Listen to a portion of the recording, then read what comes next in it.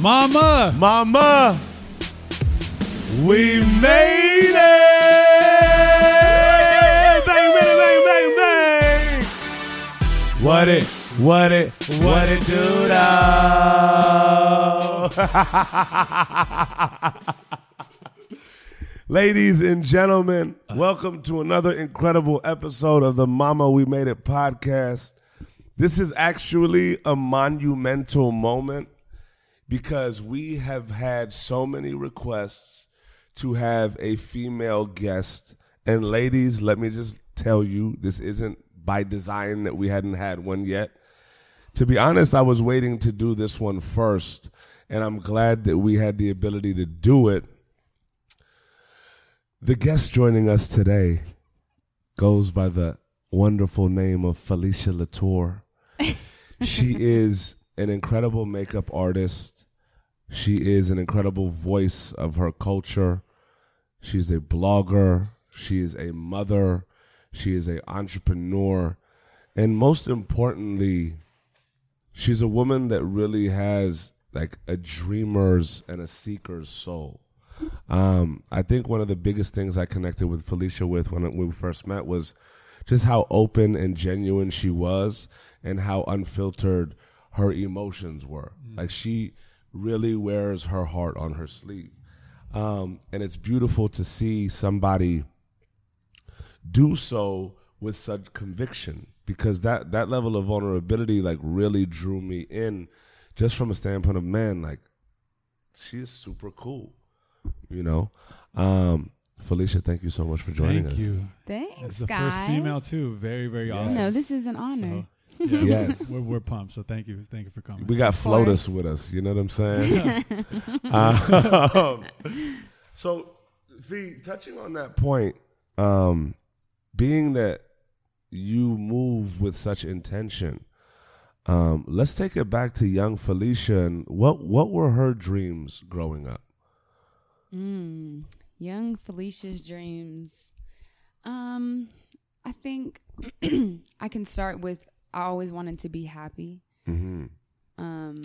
I always wanted more than what we had as we were younger, you know. Yeah. I think as any kid growing up in poverty would want for themselves, you know, just not, you know, wanting to retire your mom. And I just wanted to do something that made me happy, you know. So take us through that like family dynamic that allowed you to kind of see and realize that you wanted more. Because I think that it's very pivotal to note that, you know, a lot of people who strive for happiness and strive for something bigger than themselves come up in an environment in which, for better or worse, there's a lack of something, right? Whether it's growing up in poverty or whether it's growing up in different types of communities. Like, I feel like that type of seeing those types of things when you're younger makes you yearn for more, right? So what was that dynamic for you? You're meaning like how it was like in our households, or? Yeah, just household and also just environment around you growing up. Well, I think, you know, I grew up in Stockton, California, Okay. which is a very small town. Shout out to the in Bay. It's like, California, that's like right. low-key the Stop. outskirts. We're of the far. Bay. We're Yeah. far, you know, and we're a city that's small and there's not a lot going on. You know what I mean? And with not a lot going on, that also leads to people doing things that are dumb, like killing each other or drugs or whatever it is, you know. I have a single mom with us 3 kids. Wow. So it always made us want more, you know. I'm the middle child, but I'm basically like the oldest one, you know. Nice. Because so it was almost like me and my mom were kind of like the 2 parents, even if there was a way that like I couldn't work or something because I'm too young. But I just think emotionally, you know, you kind of take on a lot because you don't want to see your mom like struggling. But it definitely makes you yearn for more. Like, that's why I keep going, because I'm like, I never want to be in that space or have a child that feels the pressure of an adult at such a young age. Like, that's not tight. Like, that's not our job. You know what I mean? You felt that at a young age? Totally. Yeah. Just pressure of like, how are we going to get out of here and what are we going to do? Because I always had big dreams. I've always been, my mom calls me the visionary out of the kids, because if I see something and I want it, I'm going to go and get it. Like, and I just ask God for guidance, and it just always happens, you know? But yeah, it's like you want more, so you just go out there and you go and get it. Like, What were some of your dreams just as a kid? Because I think it's such a pure time when you're a kid. It's like when you could really be like, I want to be an astronaut. Like that's real. Like but you only hear like first graders or second graders say that. Like, I want to be an astronaut, or you know, I want to be the president. Yeah, something really big, and I feel, and it kind of sucks. But as you do get older, unfortunately, some of those things start to diminish when reality hits marginalized. in. Yeah, you things get jaded. Things, you know, as an adult pop up that are just unexpected. But during that time when your mind is so free as a kid and your imagination is purely wild, you know, for you as a kid, and especially in that environment, what were some of those dreams? Ooh, I wanted to be an ice skater. Christina Magucci. Oh my God. I would get her books from the bookstore all the time and like look at the pictures. Like, I'm going to be an ice skater. Yeah. That's so funny. And I wanted to be a singer, a backup dancer, just a lot of like performing arts type of things. You know what I mean?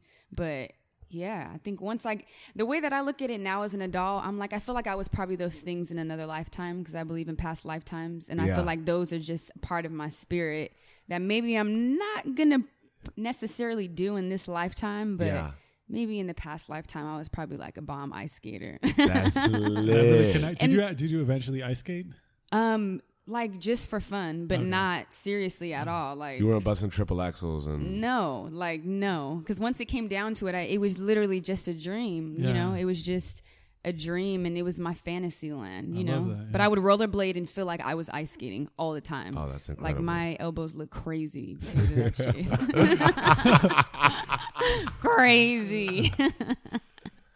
How was it looking up to your mom at this point in your life? Because she is a single mother, and you could just tell she's holding it down, but also you know that there was something in you that you became that other pillar figure in the family. How was that for you? How did it shape you in seeing, you know, because you're seeing the strength of a woman at such a young age? Because what we realize is, you know, my parents split up and got back together 50 billion times. And it's not like my dad wasn't there, but I also saw in both of them, but I live with my mom mostly, but the fact of ultimate sacrifice that parents will do in their own lives and dreams for their children. And, you know, sometimes we don't really see it like so, but as we get older, we really start to notice like how much our parents sacrifice, and it really shapes kind of your ambition and your drive, because you're like, damn, like if they did all that for me, like, and I feel like, you know, with all parents, their goal is to want their children to be better than them. That's it. Happy, independent, but moving forward. How was that, your mother as a figurehead for you? She's my mom. Growing up, I would just watch how she moved. You know, it was always like wake up 6 a.m, go to work until 2 p.m. or she works overtime, which was usually get off at 10 p.m. Wow. You know, she just like clockwork. And then on her days off, we would kind of just chill. But she's definitely, especially with my work ethic, I notice I'm a lot like her. Because even Peace would be like, Mommy, are you working? And I'm like, yeah.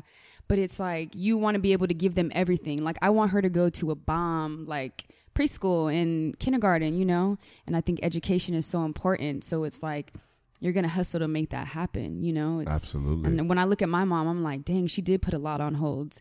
And even me as myself, like with Peace, there's a lot that I do, but there's also a lot of things that I don't do, because it's like, if I do it, I know that might end up like hurting her or taking more time out of my time with her. Yeah, every decision becomes about the child at that point. Everything, like there's no anything. More you. It's us. Yeah, and the us family. Being, you know? And us being child focused. Being a mother at that moment, did you and having a kid, did that help you better reflect from when seeing it from your mom's stance?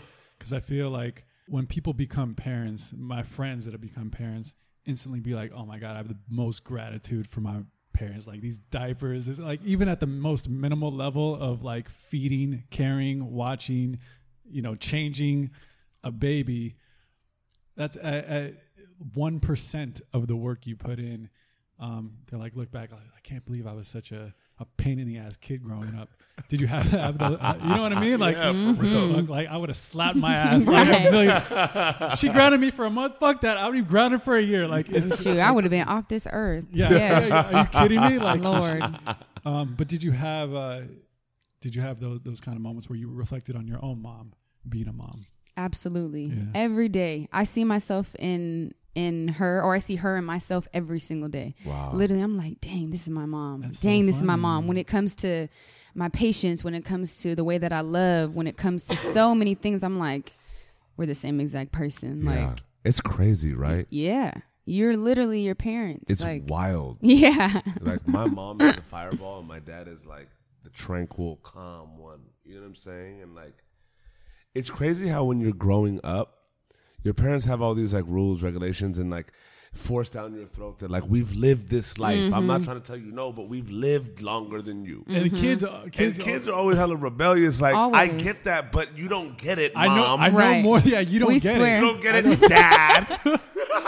Right. They're like, mm-hmm. But like, You're so out of touch. It's like, but you get older, and you're like, 90% of what they were saying was true. Yes. Yes. absolutely. And you just hit this point of like, damn, like, well, I guess you just have to go through it, because Yes. I find myself now being like Uncle Nushi and just like Papa Smurf Nushi, right? And trying to like bestow knowledge upon some youngins.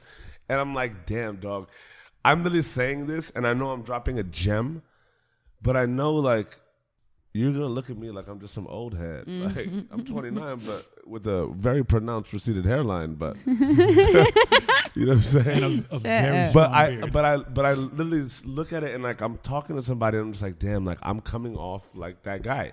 Yeah. Like whether you get it or not, like fuck it. Like you may find out later, but let me just at least like drop this on you. My sister called me my mom the other day. She was like, you're acting like mom. I'm like, you know what? Yes, I am acting like mom. Damn it, because what you're doing doesn't make sense. Like, Right? do it this way. I'm like, we know what we're talking about. We've been here. How was that being the middle sister, but being like the head of the household, if you will, amongst the sisters? No, so I have Was a it brother. A brother? Yes, I have a brother and my sister Natalie. All So- three of us grew up in the same house. Got it. But it's always been like that. It's always been, I feel like at least since I could walk, Yeah. because at then you're not capable, but it's always been like, that's all I know. Yeah. I'm like, it's always it's always.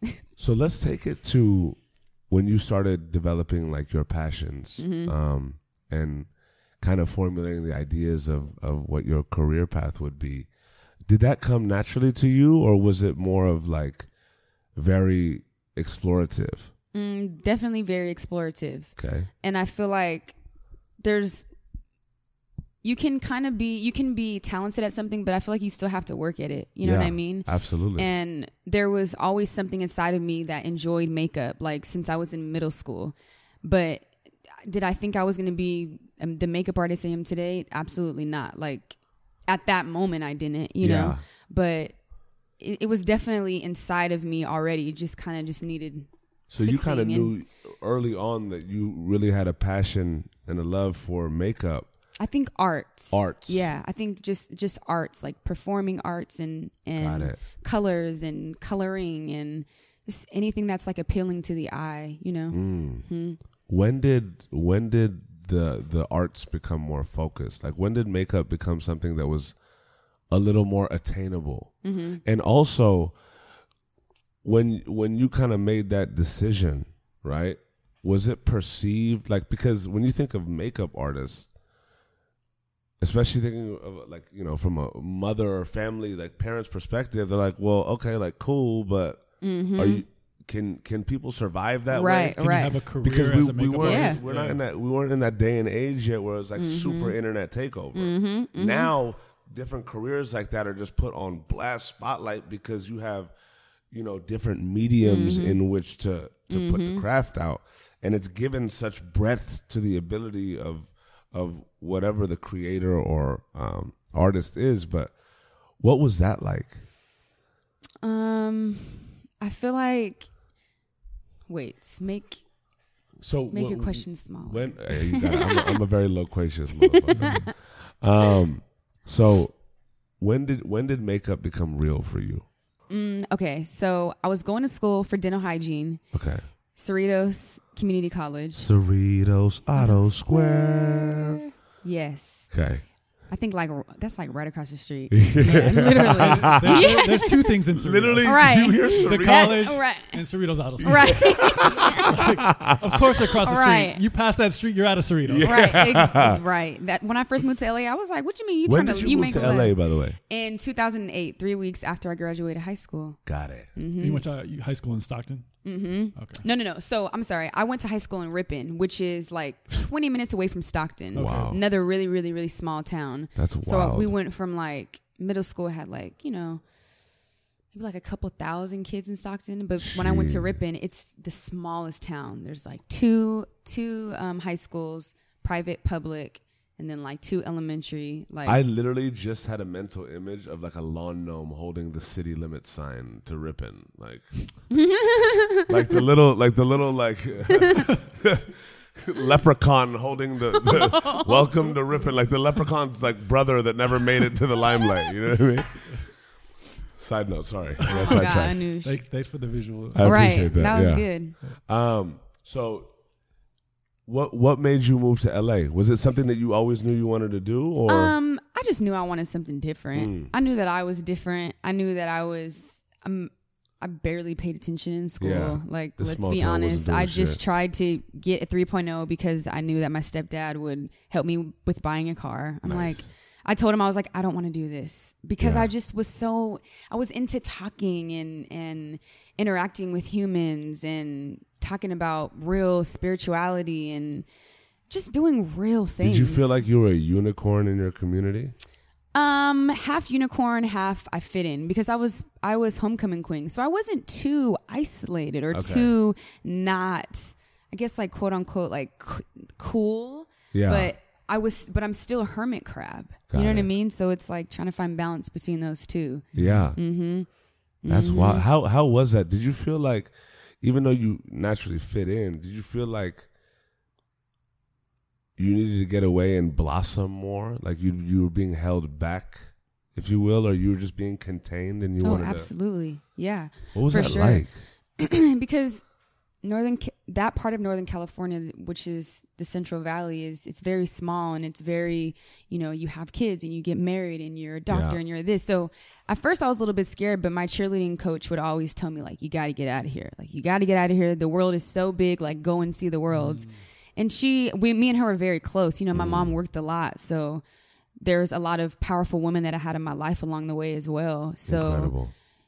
She just kept telling me, like, you got to go. And then finally, I literally called my mom after work and I was like, I'm about to just leave. She's like, what are you talking about? I'm like, Mom, I'm going to pack my stuff and I'm about to just go. Like, worst comes to worst, I can always come home. And I've always kept that mentality. And she told me that too. And she told me, she was like, you can go, but just know I'm not going to help you. Like, if you go, you're making this on your own. And I'm like, I can do it. Like, I had been working like 40 hours a week in high school and a junior, senior in high school. I'm like, what were you doing then? Waitressing, working for a little youth organization for after school kids. And I worked 2 jobs and I was in high school and I was just getting it. I'm like, that's lit. Let's just, and there's still some times of me that I'm like, damn, I wish I would have enjoyed it more instead of rushing. But it's like, that's just how my journey is. Like, it's how it always is. I can't go against it. It's absolutely. Like, what about your friends and your crew? Like, did they have a shared mentality about that? Or were they more, we're going to go kind of through the systematic way of doing this. We're going to eventually just stay here in this town. It's like 50-50. Oh. Like, my best friend, Ralphie, he kind of did the same thing as me. We were both kind of like, okay, so I was homecoming queen. He was homecoming king. And we were just kind of just both like the eclectic kids, just like artsy. You can go bounce around to any group. And he kind of did the same thing as me. It's like, he's a host for Univision and like travel the world and done really cool things. So with him, but then I still have friends that still live there. And it's like, kids, family. Yeah, they come school, to the high school reunion and that's with like it. 2 kids and Right. you know Or saying? 10. Couple marriages under Or their belt. 10. Right. 10. Wow. Mm-hmm.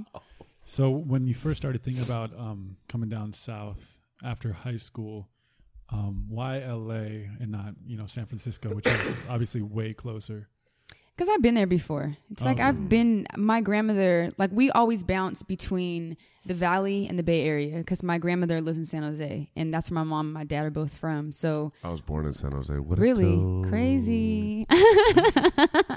And I went to middle school in San Jose, so it was like I've been there. I know what it is. I know what the city is like. I'm like, I want to go to Hollywood. What was your thoughts about LA? Like your premonitions about, was it stereotypical? Like, I'm going down there, see Brad Pitt, Angelina Jolie. You know what? You have to think about it this way too. Like, the internet wasn't that booming at that time, so you can only know like what people say. But there wasn't a lot of people that were visiting LA by any means. Like, I don't think any of my friends have probably ever been to LA when we were in high school. That's wild, yeah. Had one cousin that went, and I'm like, oh, that's cool. But we didn't think, because we're a small town, It wasn't like super dreamland. Yeah, you don't pay attention to it at all. It's like completely different. So when I came here, I'm like, whoa, what the hell is this? Like, this place is different. There's like cameras, and there's movie stars everywhere, and there's artists everywhere. It's like everybody's their self, and it's not everybody, but the majority of the people are themselves unapologetically, you know what I mean? And coming from a small town, that's not always accepted, So I'm like, yeah, I'm about to just dip. Like, so did you like save up? Did you come to LA with $10 in your pocket? Like, I had $700. Okay. And I think some of that money was because I had just graduated high school. Yeah. So that was like some graduation money, I think. And I just got what I needed, like necessities, a laundry basket, you know, normal things. And I knew that I wanted to be a waitress because I already had waitressing experience. Yeah. So I'm like, okay, like I know I can do this, but I wasn't 18. So you can't serve when you're not 18. So I'm like, all right, I'm going to just thug it out. Just like slept on one of my friend's couches. And yeah. What was the plan then? I didn't have a plan. Okay. I mean, you just get down to LA and figure it out. Yeah. Well, I told my mom, I'm going to go to school, but I was only going to school because I knew that would quote unquote make her happy. But it's like, that don't make me happy. So, and I'm the one paying for it. So at what point do you be real with yourself? And you're like, okay, I need to do what makes me happy. I'm like, Mom, I'm going to quit school and I'm going to try to be a makeup artist. And she's like, my mom's always like, all right. She never really doubts our dreams. She's not that type of woman at all. That's incredible. Yeah, she's pretty open. Like if we tell her this off the wall idea, she's like, yeah, do it. I think you can do it. Go ahead. And you're like, just put your all into it. Yeah. So I think I get a lot of my thinking from her as well, for sure. At what point was that? Like, how long did you do school before you were like, you know what? Like, not long, like a year, because I did a year in dental, and I was like, I don't want to do this anymore. I'm just going to waste money. And then I was like, I'm just going to put my energy into doing makeup, because I would do my friends' makeup before we go out to the club, and, and I was going out like crazy. So I'm like, school is not going to fit. I just want to have fun. Like, I just want to have fun. That's all. I just wanted to be drunk all the time. Really? Yeah. What part of the city were you living in? Oh, I was living in Long Beach, and all my friends lived in North Hollywood, but we would hang out in Hollywood. Because I'm like, I'm 17 and I have fake ID. Like, I was living. Yeah, you were popping. I had a fantastic time. Yeah. Yeah. Was there any life like that in Stockton or Ripon where you were? No. In Ripon, bro, with the leprechaun? No. You know what we used to do? I'm not saying Hollywood, but that lifestyle. Dude, I mean, I went to Beverly Hills High School. Yeah. I grew up in LA my whole life. Yeah. In high school, you're doing that stuff. You're going out, you're partying. It doesn't matter. And I figured even in other, areas, like whether it's a suburban area or small town, there's still an element of partying, going out to whether it's the next big town or whatever. But I'm always curious to see what that's like versus coming here and being like Hollywood, like the center focus of the universe of that shit. Yeah. It's really crazy, because at first you're like, is this real? Like, it's very weird. It's very new. Yeah. But then once you start to really, knead the dough, and you're like, okay, I see what's going on. But it's almost like you really feel like you're in a different world. Northern California and Southern California should be two completely different states. Yeah. They're way different than one another. The Bay is way slower. Like It's way more family driven, way slower. Like, but if you go farther out towards the valley, that's like Sacramento, like going that way is even more different than the Bay Area. You know what I mean? It's completely different. Where'd you start with the makeup stuff? Were you taking classes? Like, what was your path to? You were doing your friend's makeup. Yeah. It was popping. Y'all were hitting the clubs. You were having the time of your life. Young, having fun. You knew it was something you were good at, but you also know that it's competitive. Mm-hmm.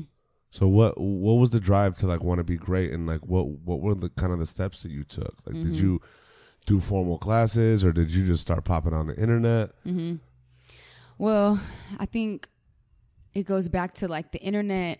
It was like Tumblr was like starting to get more and more popular. So it was earlier time. So I never really even paid it. 08, 09, yeah? Yeah. So I never really paid attention to competition. Because I'm like, well, I don't really know any other makeup artists besides the people that are doing like magazines and stuff like that. But I'm like, I have no idea where they're at in the world. But it wasn't as attainable as seeing a makeup artist like is when you're on Instagram. You know what I mean? Yeah. You see them like every time you scroll.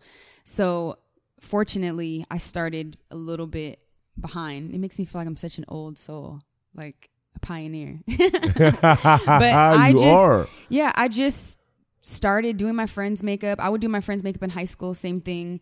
And then when I came out here, I would do my friend's makeup. We would go out. And then people started to realize like, oh, Felicia does makeup. We want to do a photo shoot. It's kind of like when we all started to discover things that we like, things that, you know, we don't like, just kind of see where our arts are. And yeah, I tried to get a job at Mac forever. And then I finally got a job at Mac. And I still had a little bit of my clientele on the side. Yeah. I stopped working at the restaurant. I'm like, I don't know what I'm going to do. Like, they're not giving me a lot of hours. I don't know how to sell makeup, but I know how to do makeup. Yeah. So I had to like kind of figure that out. That was like the dream job since I was like a kid, like just walking by the counters like, oh my God, I want to work there. Was it a dream working there? Mac is a really cool brand, you know. They're a very liberal brand, and I think that that's appreciated by a lot of just people and artists in general. But I think I got what I needed to learn from them, which is because I've never been to a makeup school. They taught me like how to clean brushes and the certain parts of brushes. So what I needed from them was more of education, you know, and you're getting paid to learn. Right. Exactly. And then I get to practice on all these faces every single day. So that was almost my school. And I had a lot of sisters that, you know, worked at the counter that all were helpful, that have helped me so much with just certain techniques and watching how they do things. Even now, I still keep in contact with a lot of them. But yeah, so I did that. And then finally I was like, I got to quit because I don't want to sell makeup. I want to do art. Like, I'm an artist.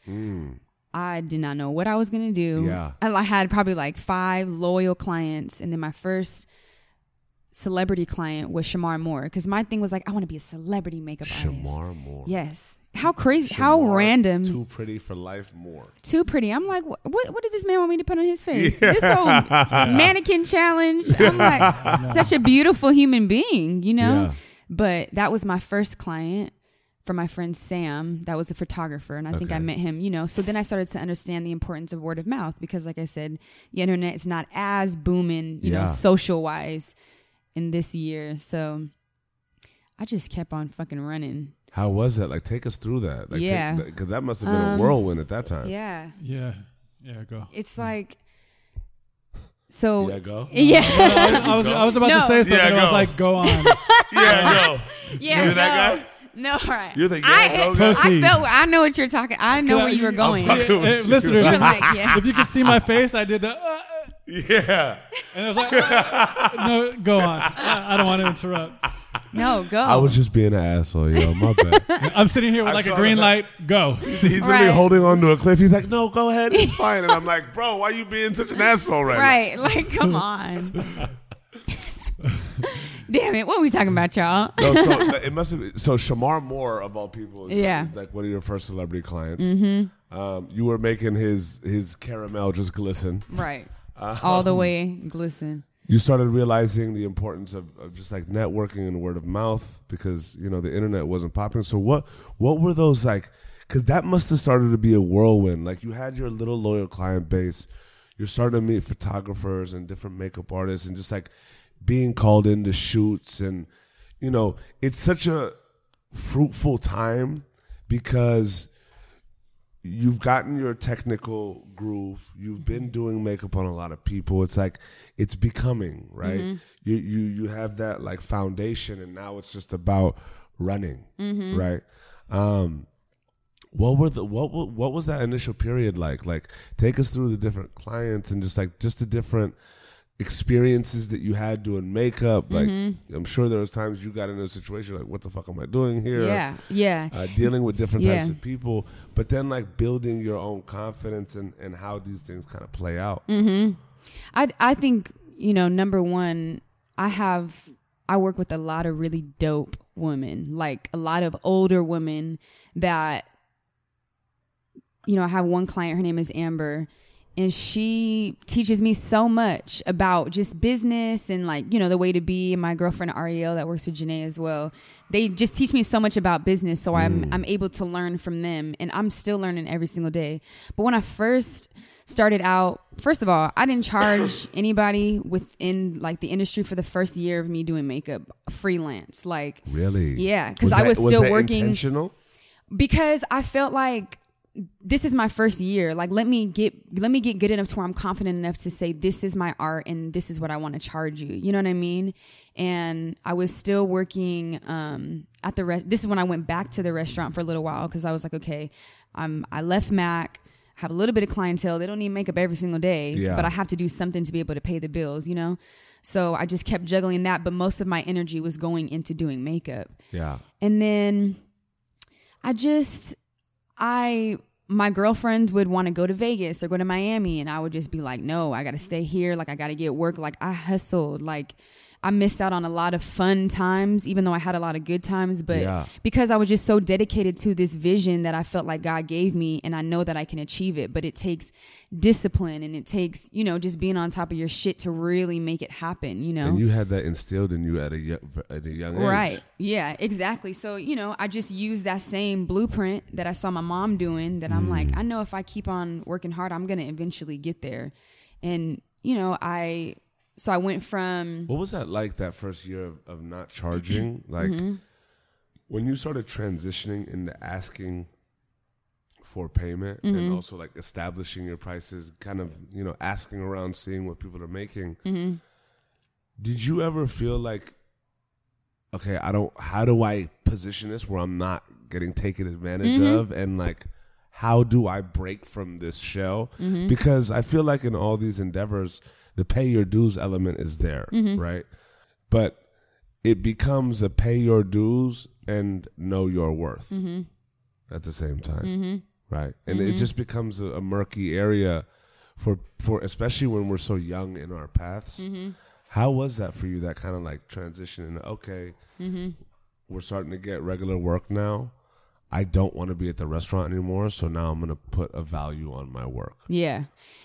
It was interesting, but a lot of my clients helped me. They helped me understand, you know, like I would say, oh, my price is, well, I think when I started to charge was like $65 or something like that, you know, and that's like for a full glam, you go out for the night. And some of my clients would give me $100, and then I'm like, okay, well, maybe my art is worth $100. So then I bumped it up to like 75. And then they would go higher. And so I'm like, okay, so they kind of helped me understand my worth, you know, and that still happens now. Like, I'm still learning in that area 100%, you know. I think just as an artist, me constantly growing. And I think the hard part is a lot of people get caught in the illusion of like, oh, well, this is makeup and you're having fun. But it's like, no, but this is how I feed like my child. And even though it looks super cool, but it's still my job, you know. I just have a cool job that I get paid for, but it's like, this is a business, you know? And I feel like I've gotten to a really great space of respecting and loving myself enough and my family enough. Because if I don't charge someone, then I automatically am like, if I don't charge someone, like that's taking food off of Peace's plate. Like, no. And when I think about it like that, I'm like, no, this is what it is. You know, you just got to be firm and have something. I think having something to live for does make a big difference as well, you know? Absolutely. Yeah. When you transitioned, going back to what you were saying, just, you know, kind of starting, you working at the restaurant, you know, but having that discipline start, was that tough living in LA and kind of changing your state of mind, going from going out, partying in Hollywood, being excited about living in the city? You worked for Mac, a massive store. I mean, the place to be. When that click happened, how was that part? Was it really challenging? Was it a struggle at that time, or like kind of locking down and putting in that real work, which also comes that real sacrifice? Yeah, it was definitely hard. I think one of the harder parts was not being able to see my family as much as I wanted to, my mom and my sister, you know. It's like I wish I could go down there all the time, and it's like, I know, Mom, I know, Nat, that you guys want to see me, but I'm like, I'm grinding because I see this vision and I know that it's going to happen, you know. And it's like, I think that's the hardest part, is just having to be away from your family, you know. Even now with Peace, like I wish I could be with her 24/7, but I'm still my own individual and I still have to walk on my life, you know, my journey. And It's like, so just finding that balance, you know, to where I'm not beating myself up or feeling bad about it, you know? Yeah. Did you ever feel or have moments where you were discouraged because of how competitive the industry is? And, you know, I could, I guess, compare an analogy to like music, where if you're an artist and you're grinding and grinding and grinding, and it's just not panning out, or it's just taking way longer than you thought, and those moments of feeling broke just start to sink in, and you're like, maybe I should do something that's a little more secure. Maybe that once dental path kind of sounds nice right now. I just need that paycheck. I need some security. Did you ever go through those moments while you were on your grind as a makeup artist? Yeah. I mean, to be honest with you, I go through those moments now, because right now in my space, I feel like I've mastered makeup, and I feel like it's just such a big part of myself. And I'm the kind of person, if I have an idea, I'm going to try it and I'm going to achieve it, because I know the formula to how I did other things. You know, I know that success to me means being happy and having peace of mind and trying and exploring, you know. Of course, the money part comes along and we all want to be, you know, live comfortably, but it's like when I'm trying things, that's when I feel successful. But that's incredible. You know, because it's like, especially right now. Especially right now. Too scared to even try it. Yeah, but it's like, if you're scared to try, like what if that leads to something like so great and you have no idea? So I have a good way of the conversation that goes on in my mind to be able to bounce it back and forth. Like if I have a negative thought, then I'm like, no, don't like the way that feels. Wow. Like I really have to, my mind goes to 1,000 miles per hour. I'm a real artist, you know, and we're thinkers. Like we think ourselves, some of us think ourselves crazy. I mean, look at Einstein, there's a lot of people, you know, but how did you learn to use your thinking and your thoughts to your benefit? Was it always like that, or was it like, did it take time to kind of go through the craziness in your head and find a way to harness and channel that energy? Because like to be able to, it's crazy, because I feel like so many of us know what's right, right? We may watch a TED Talk and be like, yeah, I completely get that. That's what success is. Yeah, I feel that. But one of the biggest differences, there's a difference in knowing what's right and implementing it. Because going through something and being in the trenches of it, it doesn't sound as sexy as like the principle the itself. Fantasy of it, yeah. You know what I'm saying? So how did like harnessing that come? Was it always there? Was it innate? Was it something that happened early on, or was it that just through time you were able to, or maybe it was like a huge moment of just defeat that you said, you know what, like I understand the importance of my thoughts and the importance of channeling my mind. And I know my mind. So now I need to just make sure that I put my mind in check every time it veers left. Yeah, I mean, I learned a lot of that in books. You know, I read a lot of books about self-help and manifestation and spirituality. And I think I've always done it subconsciously. But once I'm conscious of it and I'm like, oh, this is kind of like playing tic-tac-toe. Like, you know, it's just a matter of, like, I keep going back to the word blueprint because it is like a blueprint. You know, once you know how to do the formula of one thing, I feel like you can apply that to anything in your life, you know, and if you're conscious of it. If not, you're probably not going to pay attention. But I also believe that, let's say we do listen to a TED Talk and somebody is saying something that you're like, oh, that resonates with me. But then when you go home, you probably necessarily don't do it. But I think our spirits and our flesh have to both come to a place of like, this is what we're going to do next. This is where we're going to go. Absolutely. Because it might be something that's not for right then and there, but maybe your spirit knows that it's going to happen in the future, if that makes any sense, absolutely. You know? So, yeah. It's crazy because like one of those TED Talks for me was the Simon Sinek Start With Why. I remember like one of the first times myself and Gavin met too, like we were talking and he was going through, we'd met a bunch of times, but this is one of the times where we had like a really like deep conversation at AJ Roland's house. He was working with Overdose and kind of at that stage in his life where he was like, I don't really want to be doing this music shit. Like, I want to do my art shit. And I was just like drilling it into him because I saw that speech and I had it manifested as an idea, but I'm over here talking to myself through Gavin at that time. Like, bro, like, do you wake up in the morning and want to get it for them? Do you like, you got to love this shit. You got to wake up and want to run out. And I'm over here in my head like, believe yourself. Believe yourself. You got to do this too. Yeah. You know what I'm saying? When you talk to people. And, yeah, you're talking to yourself. Yep.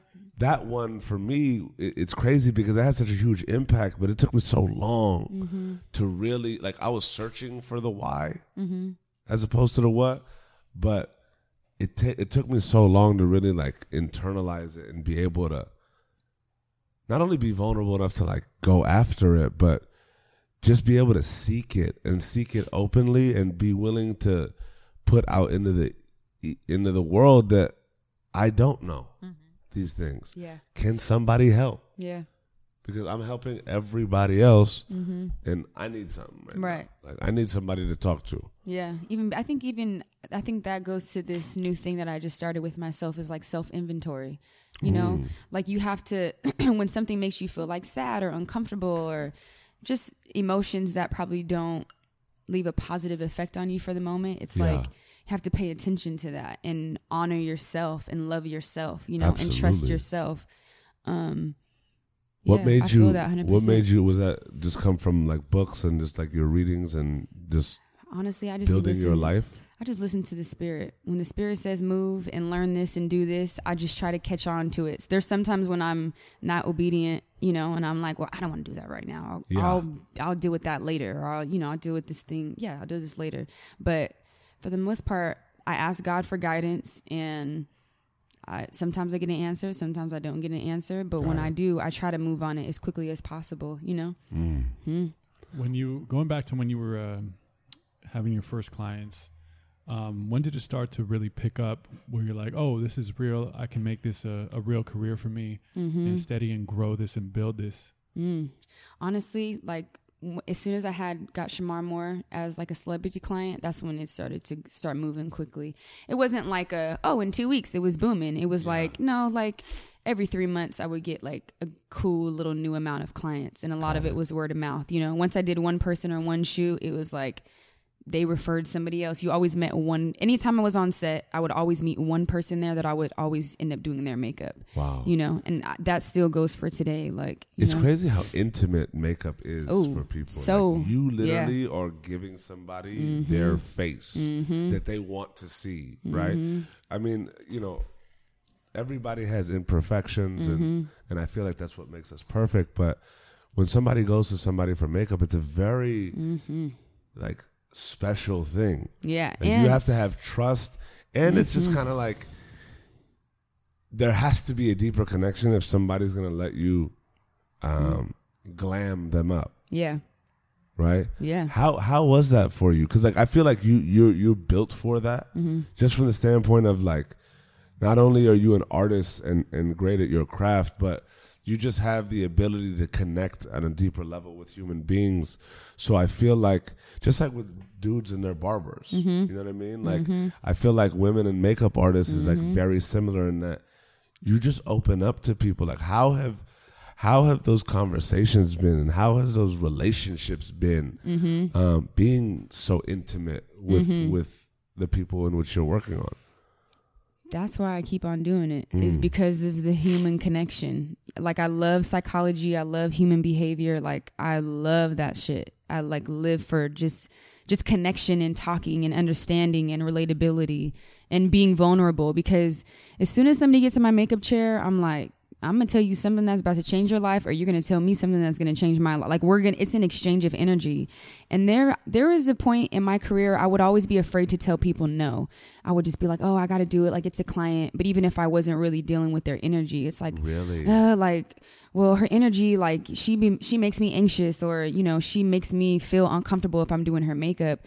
But I got to a point where I respected my art and my space enough that I'm like, if I don't like your energy, I'm not touching your face, like, period. Because I have to, like, this is such a spiritual practice, and it's such a beautiful thing that it's like, if you don't understand that, then we just can't, like, I just can't do it to myself or you know. Did it take a long time to get there, or? Yeah, because it's scary. You're saying no to work. You're saying no to your only income, you know, but I just had to have faith in God and in myself that me being picky with my energy and knowing my worth, like you said, is like, I'm going to be good. I had to read, I think Kanye has like a little baby table, like a table book, like, or what is it? Like a coffee table book, right? Okay. It's like a little small one. And he just has like random little quotes in there, like little things. I'm like, but that shit is powerful, because I read in that book, it was like, you have to know your worth, like how much to get paid. Like, you got to know your worth, you know?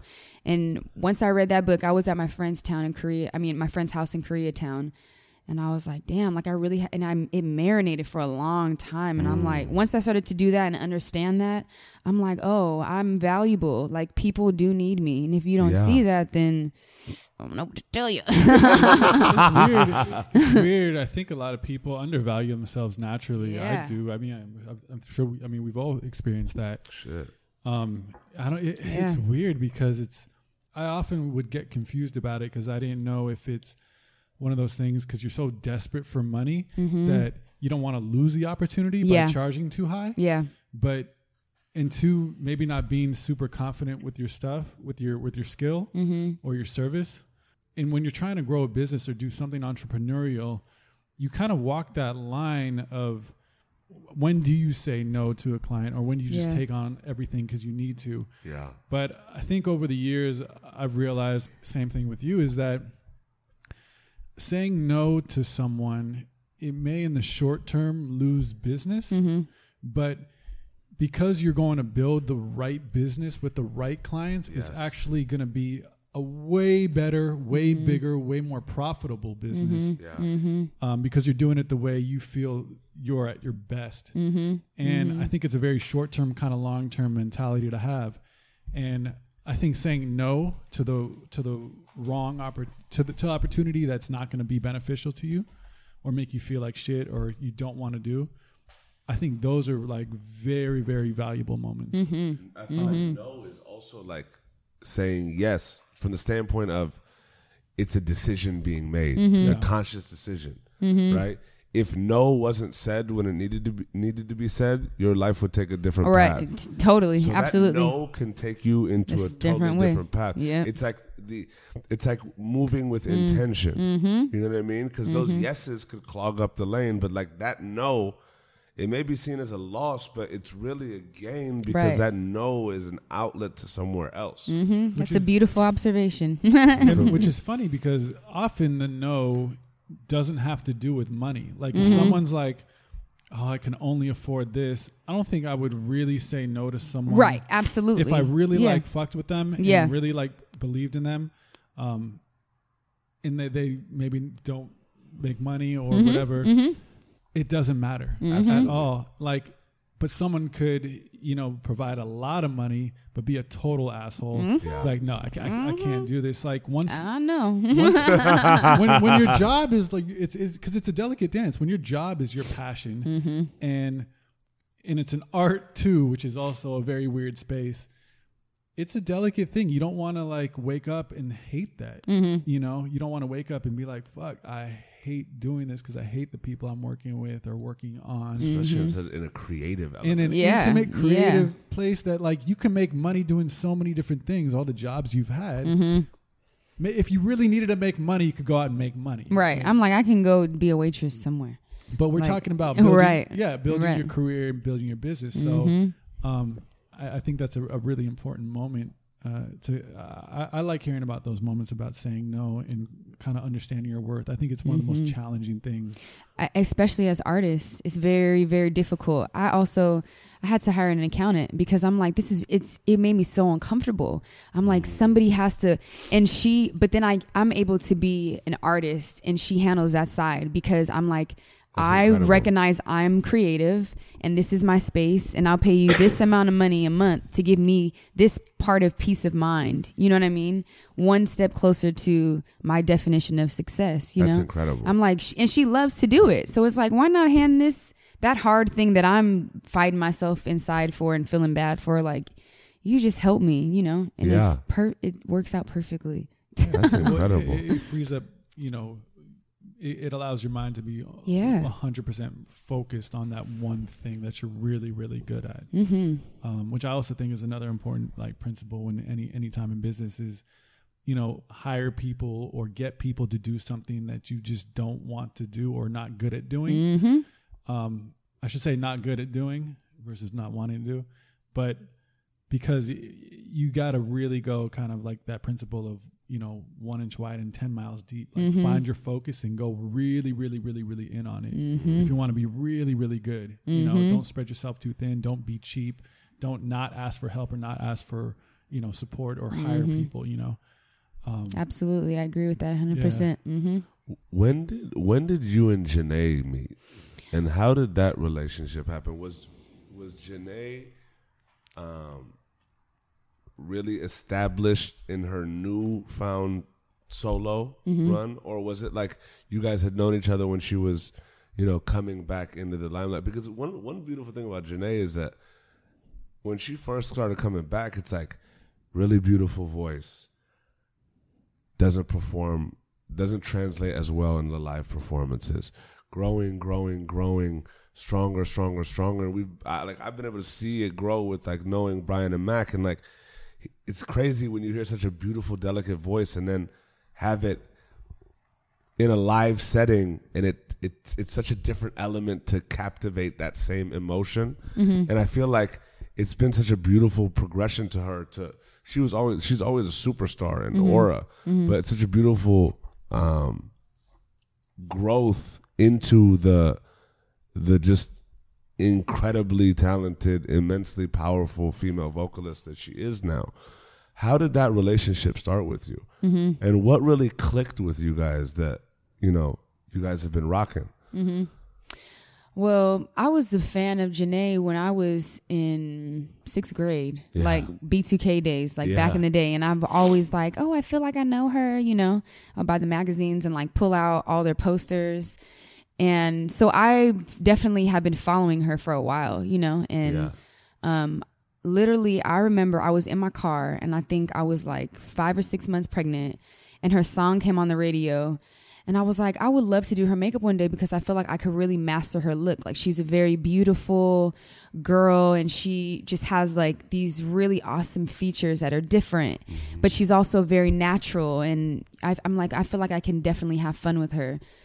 Then like literally maybe a week and a half, 2 weeks later, her management called me and they were like, Janae needs a makeup artist. Can you come out and do... That? Was this random? Yeah. Oh yeah, this was random. Wow. But the crazy thing is Gavin knows Ariel, which is her manager. But I called Gavin and I was like, I just want to tell you a thought. Don't say anything. Just kind of let God and let the universe kind of do its thing, But one day I'm going to be doing Janae's makeup full time. Like we're going to be doing dope shit. And that's exactly what happened. Literally. Wow. I was driving down Fairfax. I told Janae this story, I think like probably 4 or 5 times. I'm like, this craziest shit is like, obviously my spirit led me to this moment, but also there's so much beauty and manifestation right here. You know what I mean? And really listening to that voice and trusting that voice of like, go and get it. It might seem impossible. Then fucking 2 weeks later. How important is that? 2 weeks later, that little voice. Yeah, you got, that's your guide. Yeah. That's your guide trying to get you through life. You know what I mean? You got to listen to that thing. when you for real, when you brought up, you know, you can do a lot of cool things with her look. Like really feel like you can add to that. I'm kind of curious about your vision and how you approach makeup in terms of, because look. Being a dude, bro. Dude, bro. My education on makeup is very, very limited. Yes. I actually put a lot of foundation on. You have no idea. Yeah. I kind of was just talking for a second about the craft of it. the craft and your creative kind of vision as an artist doing this. What do you, when you see someone or when your approach to someone? Because when you said that about Janae, I was like, oh, that's interesting. You already kind of had a thought about what you could do for her versus, again, my uneducation would be like, you know, she call you up, tell you kind of what she wants. But it sounds like you kind of take the lead on and are part of that process of see it in advance. Yeah. What's your creative process? Well, definitely one thing that's good about Janae is in our relationship, she knows how to speak the makeup language. So she's very easy to communicate with. She knows what she wants. She knows how she wants it. And she challenges me every single time I go and do her makeup. Because it's always like, let's do this and let's do that. So it's a creative effort. And there's days where I'm like, oh, Janae, like this is really hard. But she really pushes me to be the best artist that I can be, because when I do it on another person, I'm like, oh, this is a piece of cake. But it's because the week before Janae challenged me to do it as perfect as I can get it, you know? Yeah. And she's successful. She knows what she wants. And that's actually easier to work with instead of somebody being like, I don't know what I want to work with, you know, I don't know. So when I think about beauty, I definitely don't see a lot of makeup. There's some clients that I've seen and I'm like, oh my God, your eyes are so beautiful. I just want to put chapstick on you and that's it, you know, and that can be my touch of makeup. Or somebody has bomb eyes and I'm like, I just want to, it's almost like I like to enhance what somebody already has. And I don't like to go against it, because there's people that, you know, would get in the chair and it's like, I want to look like Kim Kardashian. Well, guess what? You and Kim Kardashian don't have the same eye shape and you don't have the same nose. You're not going to look like her. But if you're saying you want a flawless type of look, we can do that. So my biggest thing is there's times that I've had clients and I have to tell them like, look, this is what you want, but I can't give that to you because I'm not that kind of artist. And I know my ability and I know what I'm good at and I know what I'm not good at. That has to be well received though. Like they're always like, you know, thank you for telling me, but it's like I have to, because you're going to be unhappy and then I'm going to be frustrated with you. And I'm like, I'm not even trying to go there. But look like Kardashian. And it's also kind of, you know, important to think about that for your reputation. You don't want to say like, just be a yes person that says, yes, I'll make it happen. And then you do it and you're like, and you fall short because it's really not what you're just trying to please the client. Right. You know, so it kind of like you want to make sure you're going to put in the best work as well. But do you have the way you approach makeup, do you have a lot of input in what you think would be just amazing for people, or is it more a collaborative process? Yeah, or usually, does it depend person to person? I mean, I just give them an option. I'm like, you got a picture you want to show me that you want to look like, or you want to just let me do my thing and be creative? And when I say that second part, people are like, do what you want to do. Because I think some of them probably have. They know it. But when I talk to them with power and I talk to them with confidence, they're like, go ahead and do what you want to do. Because it's like you're choosing me and you're paying my price for a reason. Yeah. You know, and I mean, I don't know about other makeup artists, but I see myself as a fine artist when it comes to makeup. You know, it can be so minimal and it can be so extreme. It's like, it's just how I'm feeling, how you're feeling, you know. but I always vibe out with people's vibe, you know, and what they like. I'm like, tell me a little bit about yourself. Like, where do you work? And because you can kind of tell what kind of girl wants There's what. a lot of like information to be gleaned from that. Yeah, totally. I'm like, so what don't you like about yourself, or what, you know? And they'll be like, well, my nose is like a little bit this, and then while I'm doing makeup, it always seems to be the thing that they're so insecure about is the most beautiful thing about them. A lot of women that have like really big eyes or big lips, they're like, I'm like, oh my God, your lips are so perfect. Like, it's so crazy. Your lips are in trend, you know, just like jokingly. And they're like, oh my God, really? I would always get made fun of. So it's such a like self-esteem thing at the same time. You know, when I'm doing makeup, I take it on a deeper level, you know. I think that really plays to your benefit in terms of just a craftswoman in your love of psychology and human behavior and just like people in and of itself, because you wouldn't be able to connect with your, I guess, canvas, if you will, as deep and have that kind of appreciation for it if you weren't willing to like understand it and the finer points of it. It's crazy because like it truly is a fully immersive craft, and for yourself to like, I love it. Like, that's so powerful to me for you to be able to say, like, you're a fine craftswoman, like an artisan at this point. You know what I mean? Like, it's not just a job. It's not just your passion, but it's like I love the fact that you hold yourself in such a high regard now as a culmination of your experiences. So you started working with Janae when you were 5 months pregnant? No. I started working with her. No, okay, so. Oh, you said that you wanted to work with her. I think I said I wanted to work with her like. It was almost, actually, I think it was later in my pregnancy because I had just had peace. Yeah. So it was definitely later because I remember we always talk about like, oh my God, when we first started working together, like you had just had peace. Wow. She's so small. Yeah. So it was around that time. Okay. And I was super fearful to be a new mom and have work, and I'm breastfeeding and I'm bringing my pump with me to work. Okay. To that point, you're a brand new mother. Yeah. You're a young mother. Yeah. Right? Yeah. First of all, I'd like to just give a hello, Uncle Nushi loves you, to Princess Peace, beautiful daughter. What up, Gab? You good, baby? Lord. No, but how was that? Because, okay, you just had a baby. You just got a client that you've been connected to for a really long time. You're the type of person where you have that your mother's single mother drive, but now you have a home that you're building, right?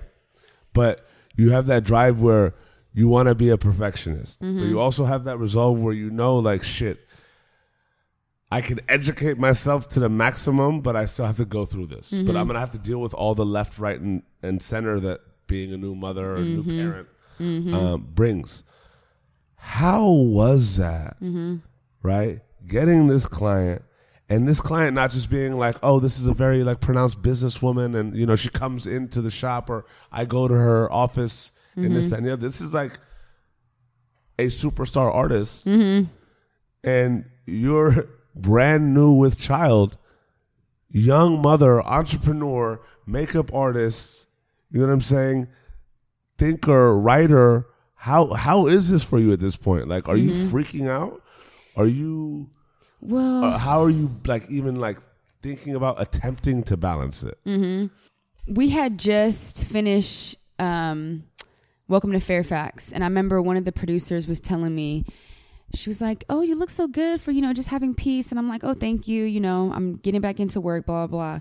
She's like, oh, don't worry. Now that you have a kid, like the work is going to wait for you. And me owning my own business, I'm like, oh my gosh, like my business is slow. Like, what am I going to do? You know, my clients are considerate of the fact that I just had a kid.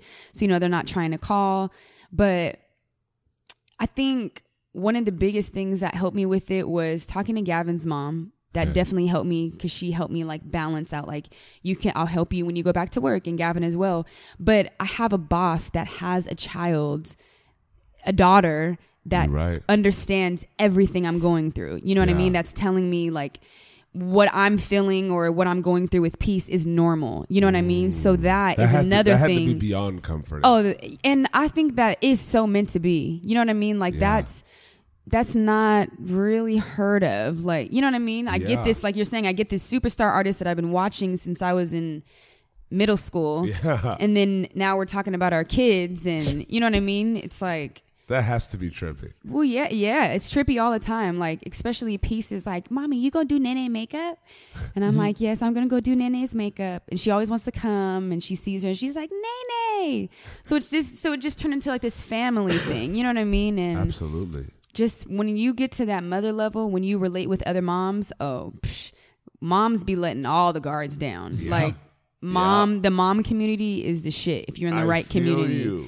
Yeah, it's like they just let it out because it's like I don't have nothing to hide. Yeah, we all crazy. I put a child. You realize how crazy you are. Welcome to the club. It's very real. Tell me something. A human being came out of me. Okay. Tell me something. Right. You can't tell me shit. Right. Nothing. I'm like nothing. I created a human. Yeah. Okay. You can't do anything. Yeah. It's done. That's the queen of the universe right there. Absolutely. It's crazy. Okay, I want to pause this for a second. I gotta go to the bathroom real quick. And we're back. But you didn't know that because we edited it. But now you do. But she had to go to the bathroom. You know what I'm saying? Chopping. Had some tacos El Galito. I hope you washed your hands. I did wash my hands. Good. I actually am one of those guys that like wash my hands every time. Like I'll be giving the side eye to cats. Right. Like, ooh, you dirty. Out. Like low key, I want to be like, oh, you just gonna walk out? Right. Or where are they sitting at? I'm looking at them the whole time. What are they touching? Oh, are you about to shake a motherfucker's hand now? Dude, okay. As a kid, I was like, I didn't really wash my hands as a kid. Yeah. But as an adult, you're like, it's a game changer. If I look at the bathroom, I'm washing my hands. Yeah. And there's some people I'm like, there's a bathroom over there, and I gotta wash my hands. Right. It's crazy because there's some people that like it's just ingrained in them that they don't. Mm-hmm. And it's like, even at work, like there's a few people that I just know don't wash their hands. And in my head, calling people out. Right, here we go. Hey, oh shoot. No, I'm not naming no names, XYZ. But it's like crazy because you're like, bro, like you don't wash your hands. Like I don't want to dap you up. Like when was the last time you went to the bathroom, bro? Oh my God. Damn. Right. But back to the basics. So this is gonna be beautiful because this is actually gonna the conversation turns to I want to talk about how the experience is for you as a makeup artist and the difference it is for you as an artiste of your everyday clients and also like working with somebody like Janae. Mm-hmm. How is that different for you and how do you manage those expectations, if you will? Honestly, from my perspective, it's all the same. You know, I treat all my clients the same. I give them the same treatment, the same, I'm going to make the same jokes. I'm going to be myself, you know. I treat them all the same. It's like, especially with Janae, because she has such a humble personality, you know. I literally feel like she's just like my friend and we just happen to do really cool art together, you know. Incredible. So how is it being on the road with an artist like that? Like that has to be incredible experiences. Yeah. I've always wanted to travel. I guess that was another big dream as a child. Mm-hmm. I wanted to travel and see the world and see how people are different, but it opened your mind so much. You realize like maybe your small worlds. There's a huge world out there. Yeah, I'm like, the world is big. I thought that my concerns or what I was thinking everybody else was probably thinking, you know, it's like people are chilling, especially in different countries. Like people aren't really on their phone like that, you know? And I'm like, oh, that's important to like put your phone down and do normal things, you know? And it's like, it definitely opens your eyes to like, you know, a different perspective. And especially when we went to South Africa, it was like you literally see it look like feed the children type of things, but like the people are happy. Like they're not upset or, you know, of course everybody wants to be different or maybe what they see on TV. But for the most part, like that's kind of like their day to day of what they do. And to us, you know, it's sad, but it just shows you what you have back home. Like, be grateful. You know, each place teaches you something different, you know, but it's helped me free my mind. I love meeting other people and hearing different accents and eating different food and smelling different parts of the world. Like, yes, it changes that's my your favorite perspective. Shit ever. Like, you know what's crazy? This always happens to me, you guys. A yogi. Do you guys know what a yogi is? Yeah. A yogi. Every time I'm in Studio City, about every time when I'm at a very pivotal point in my life, a yogi always randomly finds me and will tell me like, oh, this is what's going to happen next, right? So this man specifically, I was like, at a time like, man, what am I going to do? Like, I just had peace and I feel like how am I going to get my business picking back up? Like, you know, just kind of like all trying to figure it out in my mind. And especially because I had just went through postpartum depression with Peace, which was like hell. What's and that back. like? Yeah, what was that like? Lord, that part is very difficult. But let me tell you this first part first. Okay. So this yogi comes up to me and he was like, you're going to be traveling the world. Like, don't worry about it. And I'm like, Out of nowhere. Out of nowhere. Where was this? Like, I was sitting at, what's that burger place on Venice in Studio City? It's right next. It's like a famous burger place, like not Uno, but Umami Burger. Okay. Sitting outside eating a veggie burger, and this Indian man just came up to me, and he was like, "You're going to be traveling the world," and he said some other things that hasn't fully happened yet, but I know it is, so I don't want to say it. Okay. But he was like, "You're going to be traveling the world." He was like, "You're going to be traveling a lot." He didn't want anything from me, and literally just told me his little message, and then just kept it pushing. Then. Wow. And then this happens multiple times? This happens to me a lot. Yes. At every pivotal point in time, a yogi just steps up in there? Yes. Knows where to find you? But I really feel like, those people are like messengers from God. Yeah. You know, because I have I have my own relationship with God, and I know that I always ask for guidance. And it's like, I feel like in that time I was having a very difficult time in my life. And I feel like that man came around to kind of just let me know, like, you're going to be good. Yeah, that dream and what you're wanting to do is still there, but I'm just letting you know. But that gave me a push of like, all right, I'm doing something, you know what I mean? I'm going the right way because another messenger came and told me, you know, but then the craziest fucking thing, sorry if I'm not allowed to cuss. You are allowed to cuss. You guys, like 2 weeks later, this is very familiar. 2 weeks later, that's when Ari sent me a message like, hey, the dates that we had you on hold for South Africa, we're going to go. And I'm like, what? I'm like, dates? Nobody ever told me dates. Literally 2 weeks later, she sent me that text message. Like, we're going to go to South Africa. So I call my mom. I'm like, Mom, remember that yogi man I was telling you about? I'm like, guess where I'm about to go? This is so crazy. Wow. Because it happens so often. So when people come up to me and tell me that, I really listen because I'm like, they really stir me to be like, no, you're going the right way. Everything is good. That's wild. It's crazy. It's the craziest thing. That's freaky. It happens often. I'm just going to say that's freaky. But I just always know that when I'm going through like a pivotal stage of my life, I'm just going to be following you around. Like hopefully the yogi tells me something too. Yes, I swear. And my mom would just laugh. You know, she just laughs. I can just picture it like I'm over there with Fee, and like literally the yogi comes up and talks to her, and I'm just like, all right, we're just in the cut. Don't tell me. Did he say anything yet? And then he walks off. We'll be like, wait, hold on, come back here. What about me, bro? Like, hey, you feeling the energy? Yeah. You feel something?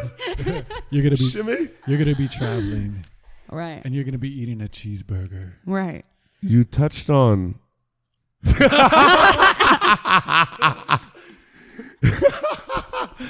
gonna be my cheeseburger.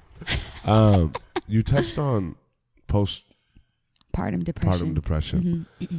I want to touch on that, but first I want to touch on, in this journey, what were some of your most trying times, and how did you overcome them mentally?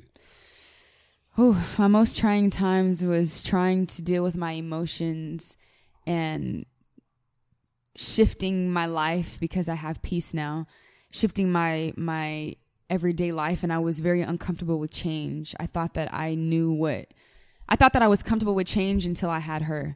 Really? Because I had to change literally not my whole entire life, but I really had to change like my mind, like the clocks had to be set backwards, you know, and start fresh. And I was learning something new every single day because now I'm responsible for another human being. So your whole mindset like does a complete turnaround on you, you know? And it was hard for me to adjust to that. Yeah. It was hard for me to digest it. You know, I wasn't getting it at first. And I think me being resistant in that time led to being sad and being depressed, you know, and going through postpartum depression. And to get through that, I had to see a therapist. I had to fight with Gavin. I had to, you know, I tried to commit suicide because I was just like, what is the point? Like, this is so hard. I feel like I can't get it right. I feel like, why am I always sad? Why do I feel like I'm not important? Why do I have anxiety when she cries? And why, you know, and it was nothing on it. A lot of people are like, you have to be careful because you never know if you have postpartum depression. Some people might like kill their baby. Like you literally go like almost like crazy. But thank the Lord, my thing was never with peace. It was always me. Like I was beating myself up, you know? And how was that? Like, how do you? It was just so how do you dark. deal with that? Because it's like postpartum depression is a thing, but like you'd never think that would happen to you. Yeah, right? And it's so you never know who it's going to happen to, you know.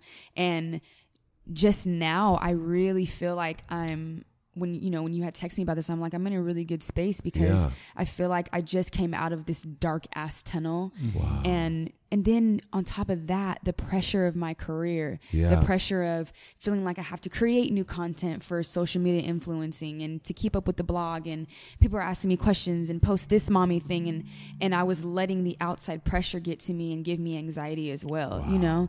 So I'm now coming to a level of consciousness to where I can understand my own balance and going back to taking that self-inventory. Like when I'm doing something and it makes me feel sad, I'm paying attention to the fact of like, oh shit, right now I feel sad and I don't want to go back to that place, you know? And like I said, I have a therapist that I talk to about happiness, about sadness, but she helps me to understand like you're a human and you go through things and you got to talk to people, you know, and people can really help you through it by even just listening.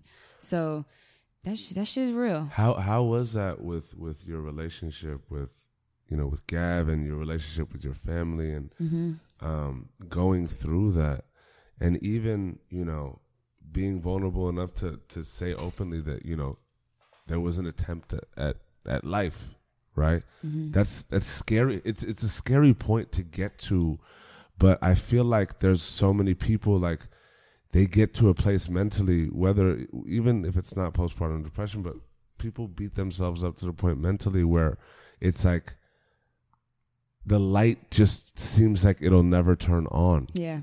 Right. Yeah. How did you overcome that? Like what? Because it's wild because you think about it, you know, I feel like I grew 8 billion times by hitting rock bottom in my own life. And for the longest time I had been, when we talk about knowing your worth, for the longest time I'd been placing the majority of my worth in how I felt others saw me. Because I'd always hear, oh yeah, Mr. Get It Done, like the music guy, this, that, and the other. And like, I felt like I had to uphold that expectation. But at the same time, I was like losing myself in the process. Right. And I'd go out and I'd always like have a smile on my face and everybody's like, Anusha's always so optimistic and this energy and this aura, like, yeah, the energy, the aura is there. But like cats didn't know I was crying inside. Right. Like dying inside. Yeah. Right. Yeah. But for me, it's crazy because, and that's why like these types of things interest me the most, is because I was always somebody that everybody could come talk to openly, and I'd encourage that, and I'd always be like, I'm here, this, that, and the other. But I had been going through something like just thoughts in my head of like, fuck, like I'm changing everybody's like fucking lives here just from a standpoint of like, you're at a pivot moment, like, here's the decisions. Like, A, I'm speaking to myself through them. And B, I'm like, who the fuck is here to talk to me? Like who sometimes do I talk to? It's that thing. Sometimes the encourager needs encouragement. Yeah. You know, it's like, and it's like, so to me, it's like, and thankfully, like life happened for me. Yeah. I hit rock bottom in every aspect of my life. And it wasn't like I was strong enough at that time to make a, you know, I'm changing for the better here. I just got lucky that the shit hit the fan. I crashed to the ground, but I was able to really take that time, month later, pivot, boom, and on the path to where we are now. Like, I couldn't be happier in that moment. But my change came from external forces crashing down on me. Yeah, totally. In your moment of that, like, ultimate vulnerability, how did you overcome that? Who did you go to? Was it, you know, the family? Like, and it's crazy because it's like, it's such an intimate time and it's such an intimate thing. Like, that's deep. Yeah, totally. And like, you're asking yourself, like, I'm feeling this way, but I just have a child and all these different things are going through your mind. How does one overcome, like, how did you overcome that? Yeah, I think at first it's confusing because it is, oh, I just had this child, this beautiful thing. Why do I feel sad? You know, you don't understand your emotions, especially because a lot of people don't talk about it. I think just as of recently, I feel like more celebrities come out and talk about it in the public to where people feel comfortable enough to share their story. But it's like, it's important because a lot of women get it. And my relationship, oh Lord, I put Gavin through hell because I was so depressed that he was the closest thing to me that I knew that I could put my pressure on, if that makes any sense. So a lot of times my aggression would be towards him, and we would both have to stand tall and make the same thing like you're saying, make it look like everything's happy and everything's fine. But I know, you know, he's waking up and probably feeding a little bit off of my own depression because it's like you are who you hang out with. Eventually, you're probably going to start to feel sad as well, you know, and that made him go into something. But at the end, we come out stronger together, you know. But yeah, I just think it was just very confusing. But my point when I was like, all right, we got to get it together, I was tired of being sad. I was going to therapy. I personally feel like I was ruining my relationship more and more and more. And that's when I was just like, I just don't want to do it anymore. Like, what's the point of even being here? Like, what if I just kill myself and then I don't have to worry about it and peace will be fine? I literally was thinking about like, peace will be fine. She has my mom. She has Tia. Like, you know, she has all my wonderful friends. And it's like this whole thing I played out in my head. And I'm like, yep, sounds good. So I took pills and didn't work. We go to the hospital and they wouldn't discharge me. And I'm like, so me and Gavin are there and I'm like, all right, like, they're like, no, you have to talk to the psychiatrist. You have to talk to the psychiatrist, like, blah, blah, blah. So then finally the psychiatrist comes in and she's a mom and she has 2 kids. Wow. And she went through postpartum depression as well. So she just related to me automatically. And she looked at me and she was like, you need to get on an antidepressant, because I was very against, you know, I like to do holistic things. You know, I like to eat healthy. I like to take care of myself. And I'm like, no, not pills. Like, I don't want to have to take Lexapro. Like, I don't want to do, you know. Yeah. And she's like, it's either that or you're going to be right back in here because you need help. And it's just a chemical imbalance, which is okay. And it's not in your control, but you have to treat it as if, you know, it's anything else. That's what Tia would always tell me too. She's like, you have to treat it as if almost like it's a cancer and you're trying to get rid of it. So she was telling me, she was like, you know, I went through postpartum depression for, I think, like 2 years with her first son. And she was like, I don't even remember those 2 years. And she was like, she told me, she was like, do you know how sad I was to not be able to remember that? And then finally one day she's like, oh, and then I went on medicine. So she told me, she was like, it's either that or we take your kid because you're an unstable parent. Oh my God. And so I'm like, oh my God, like you know, people see my relationship with peace and I'm like, what, you can't take this. I'm really about to jump off a fucking bridge, you know? Yeah. So once she told me that, I was like, all right, I got to do medicine. So I had to get on Lexapro just to kind of stable me out. Yeah. And once I did that, I got to a point of like, okay, I'm feeling a little bit more comfortable. And there's a lot of times where I had to go on and off because I'm like, okay, I still don't understand these emotions. And I see that they're coming, you know, arising as I'm doing certain things. Yeah. So then I just got to a space of like when I was on tour. This summer when I was on tour, I was like, I don't want to take this pill anymore. Like, I feel like I'm not supposed to take it. And every time I would go to take my vitamins, that would be the only like prescribed pill, you know, everything else is like this bunch of healthy shit. Yeah. Like you would have it wouldn't make sense to the average person that came up to a vitamin case. Yeah. And every single time I went to take my mouthful of vitamins, that would be the only one that would fall out of my hand. It would be the only one that kept missing it for almost like a week straight. And I had already pondered on the thought. And then the last time we were at a hotel, I think in Atlanta, and it dropped, but it fell underneath the TV. And I was like, yeah, I'm not supposed to be taking this anymore. And I just took the bottle and just put that shit down the toilet. And I was like, I'm not going to do it anymore.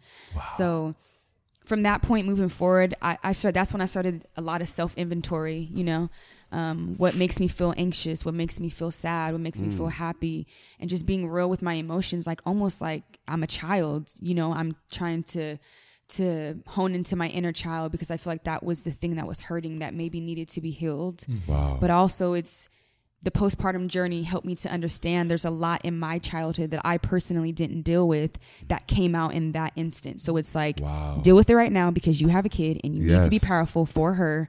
So then it's like, all right, I got to do it. I got to go to therapy. So it's so weird. it's so weird how we're kind of like in this society where people don't actually talk about their emotions, or it's even looked down upon. Like even saying the word therapist has this fucked up connotation.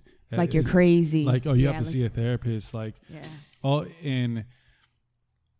most people throughout their journeys deal with emotional struggles or mental struggles that have nothing to do with, oftentimes, you know, money or things like. It has nothing to do with that. It's so much has to do with other things, like you looking at yourself, maybe not being happy, maybe it's not dealing with childhood things that are coming out in different ways, like you mentioned, all these things. And we just unfortunately don't live in a society where that's usually accepted publicly. So, you know, but almost everyone we've talked to goes through kind of those reflective moments or those tough moments. I mean, Anoush has been through it. I've been through it, you know, and it's just interesting to think that oftentimes those are the real challenges, you know, along people's paths, and dealing with it is something we should all encourage more, you know, and learn about and be accepting of.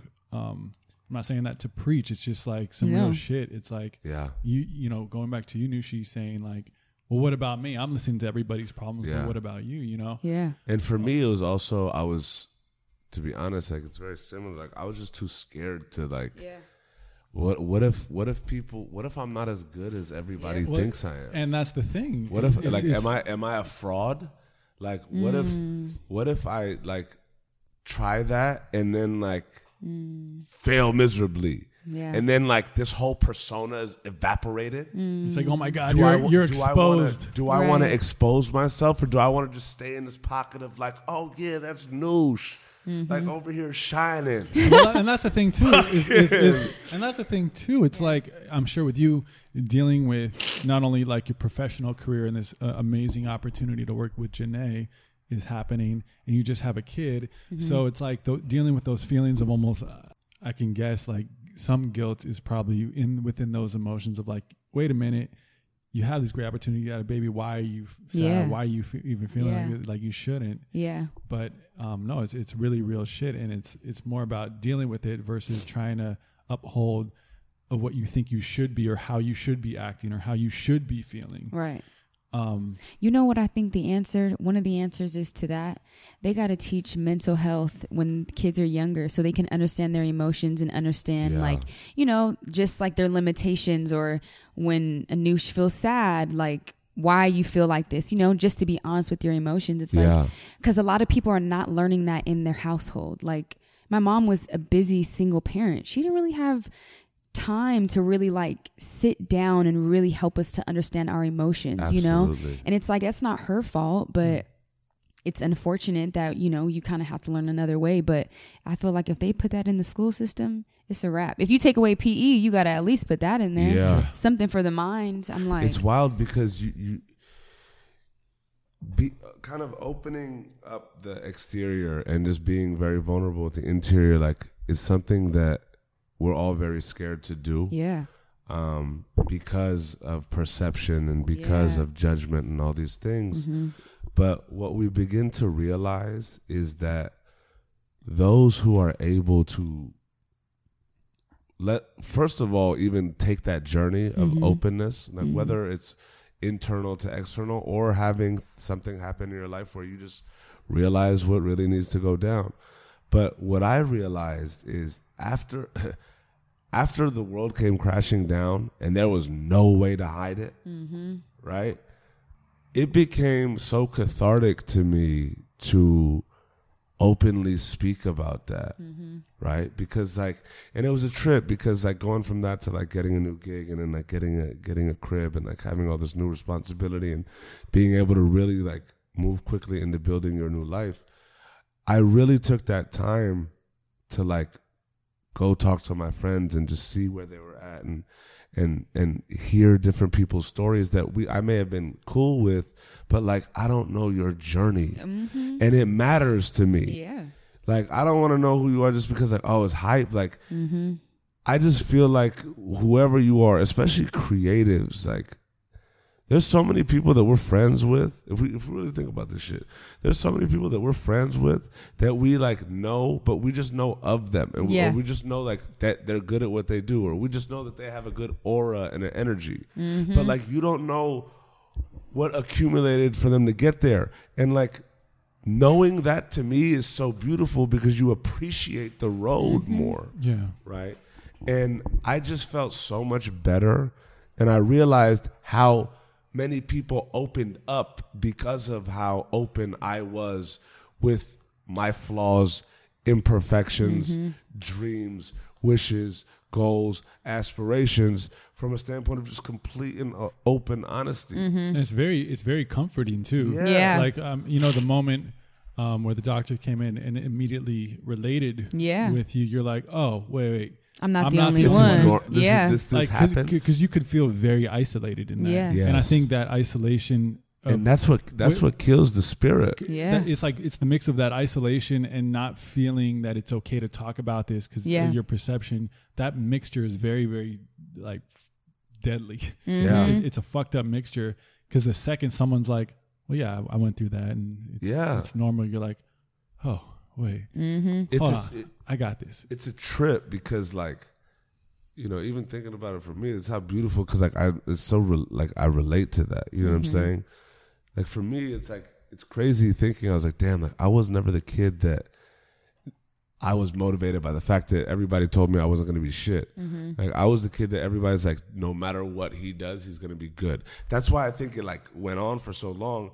Because I knew everybody knew I was going to be good. Deep down, I knew I was going to be good, but I was just losing it, right? And just being able to openly speak about what we're scared about exposing is actually the most beautiful thing that could ever happen. Yeah. And everyone can relate to it. But everybody. But that's our truth. You know what I mean? That's our spirit. It's and that's our journey. And it's so unfortunate that we don't really know how to. Just, we're all so afraid of our own power.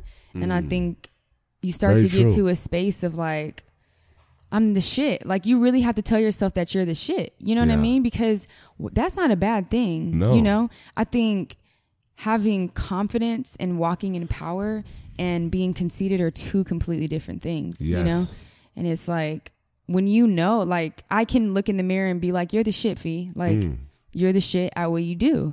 But it took me a really long time to understand that. So now that it took me all that time, I'm for sure about to stare in this mirror and be like, you the shit, girl. The girl that was in the bathroom trying to kill herself, girl, you the shit. Because look at you now. You know what I mean? It's you go through so much to where you're let me be nicer to myself. Yes. You know?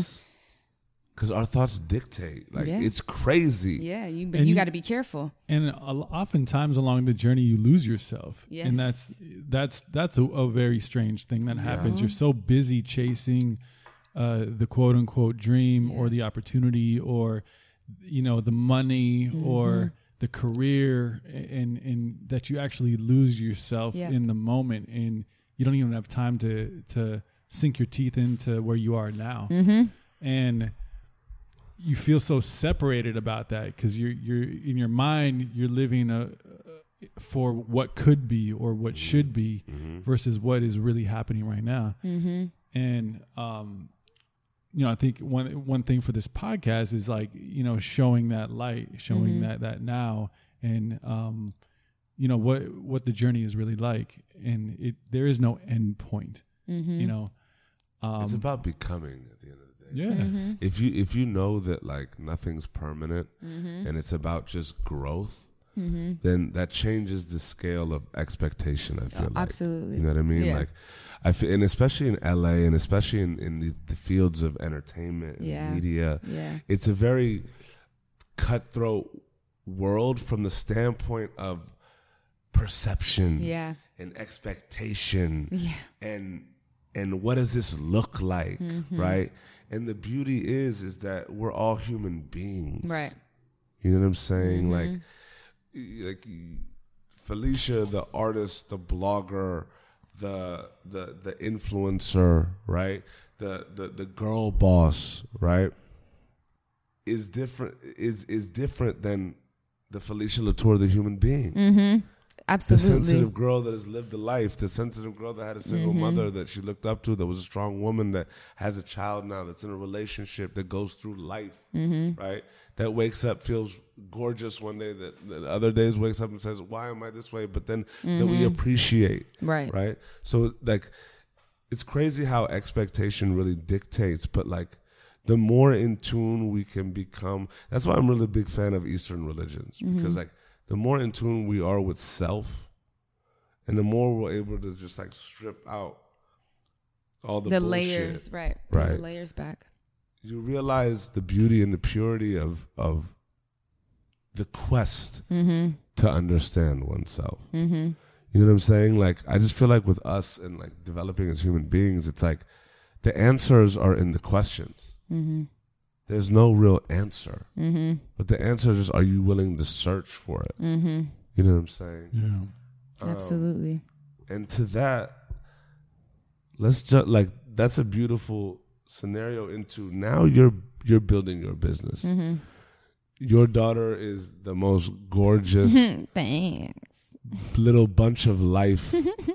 And you incorporate your daughter and your family into a lot of things that you do. Yeah. And I think it's incredible, the relationship that you have with Gavin, and just like everybody in our circle, that like everybody's just so creative and collaborative. Yeah. How has it been in building your overarching business, right? Makeup is your foundation, but now you're a voice for the mom community, right? You also have a voice, and you're the type of person that knows the worth of your voice and knows that you want to use your voice to push people forward, or to open things up, or to enlighten people about, becoming, right? You have a blog. You utilize your social media channels to convey your messages, right? Which are gorgeous, right? Thank you. How has that been, balancing all of that? And how has it been for you in raising the bar of your expectations and attaining them? I think the main thing was, I saw how much preschool is, and I was like, oh no. Oh my God. Because I want her to go to a good school. Yeah. And that's when I'm like, all right, let's just jump a little higher. And I've always raised that bar. Like, let's get to the next part, especially because I started to feel just more comfortable and feeling like myself again after the whole postpartum, Yeah. And it's like, you just do it. Just, I don't know, just, you kind of just do it naturally. Okay. And it's all become about her now. Yeah. Everything is about her. The motivation has changed a little bit. Yeah. Something to really live and work for, How's that been? It's just great. from the perspective of a mother. Like, it just helps me to have fun, and it helps me to really, Because my thing is, I'm not going to spend time away from my daughter doing something that I don't want to do, you know, or somewhere I don't want to be. So it's like, it just helps me to be, it makes it easier for me to like kind of just weed through the bullshit of things that don't waste your energy on this or waste your energy on that, you know? So that helps me stay balanced. I think it's difficult to say the word balance with a 2-year-old because every day she's changing. Like, last week and this week she's potty training, so my schedule, there's a shift in my schedule, you know, because I have to make sure I'm alert and I'm aware. So, you know, I have to make sure I'm scheduling my days properly, and my schedule changes every single week. So it's a constant like balance. And I think that's the life that I chose. And it just happened to be that instead of juggling 2 balls, now I have to juggle my 3 with the daughter, you know? So it's like, you just learn how to start to juggle and you just do it. And I make her a part of, you know, my blog and all of those things, because it's like, my blog and all of that is me, you know, it's like my brand is me. So when I'm growing, my brand is growing, you know, and I take the people who follow me on a life journey, and it's real. And these are things that I'm experiencing, and all I know is my truth, and all I know is my journey. So it's like, why not share it since there's not a lot of other people, you know? I like to put myself in a category of almost like an Oprah Ayanla type of vibe, because they're just like these 2 strong women that are like just being such an influence for a large mass amount of women that are so many different races, and really help wake up their inner magic. You know, I just posted a video on that.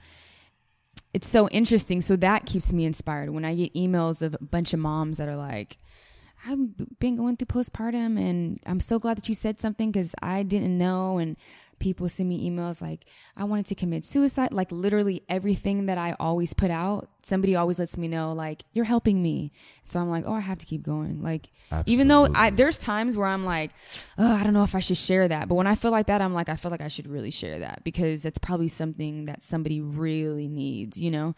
And a lot of people will say like, you helped me not commit suicide. Like, it's crazy. How wild of a feeling is that? I just snapshot like the messages and I send them to my little sister and I'm like, look, it's working, because we always share dreams, you know, and our thing is like, we love to help people. So when I'm able to me, it's so cool.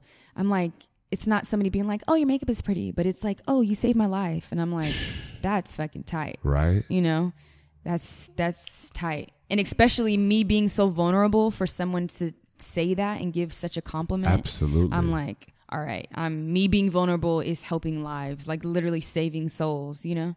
Like, it's a big deal. Like, and that just shows the power of you. It's crazy. It's really crazy. And for you, what does it mean to be a strong woman? I think to be a strong woman is being aware of yourself and having a certain level of consciousness to where you respect yourself, you love yourself, and you kind of just learn to start operating from a space of love.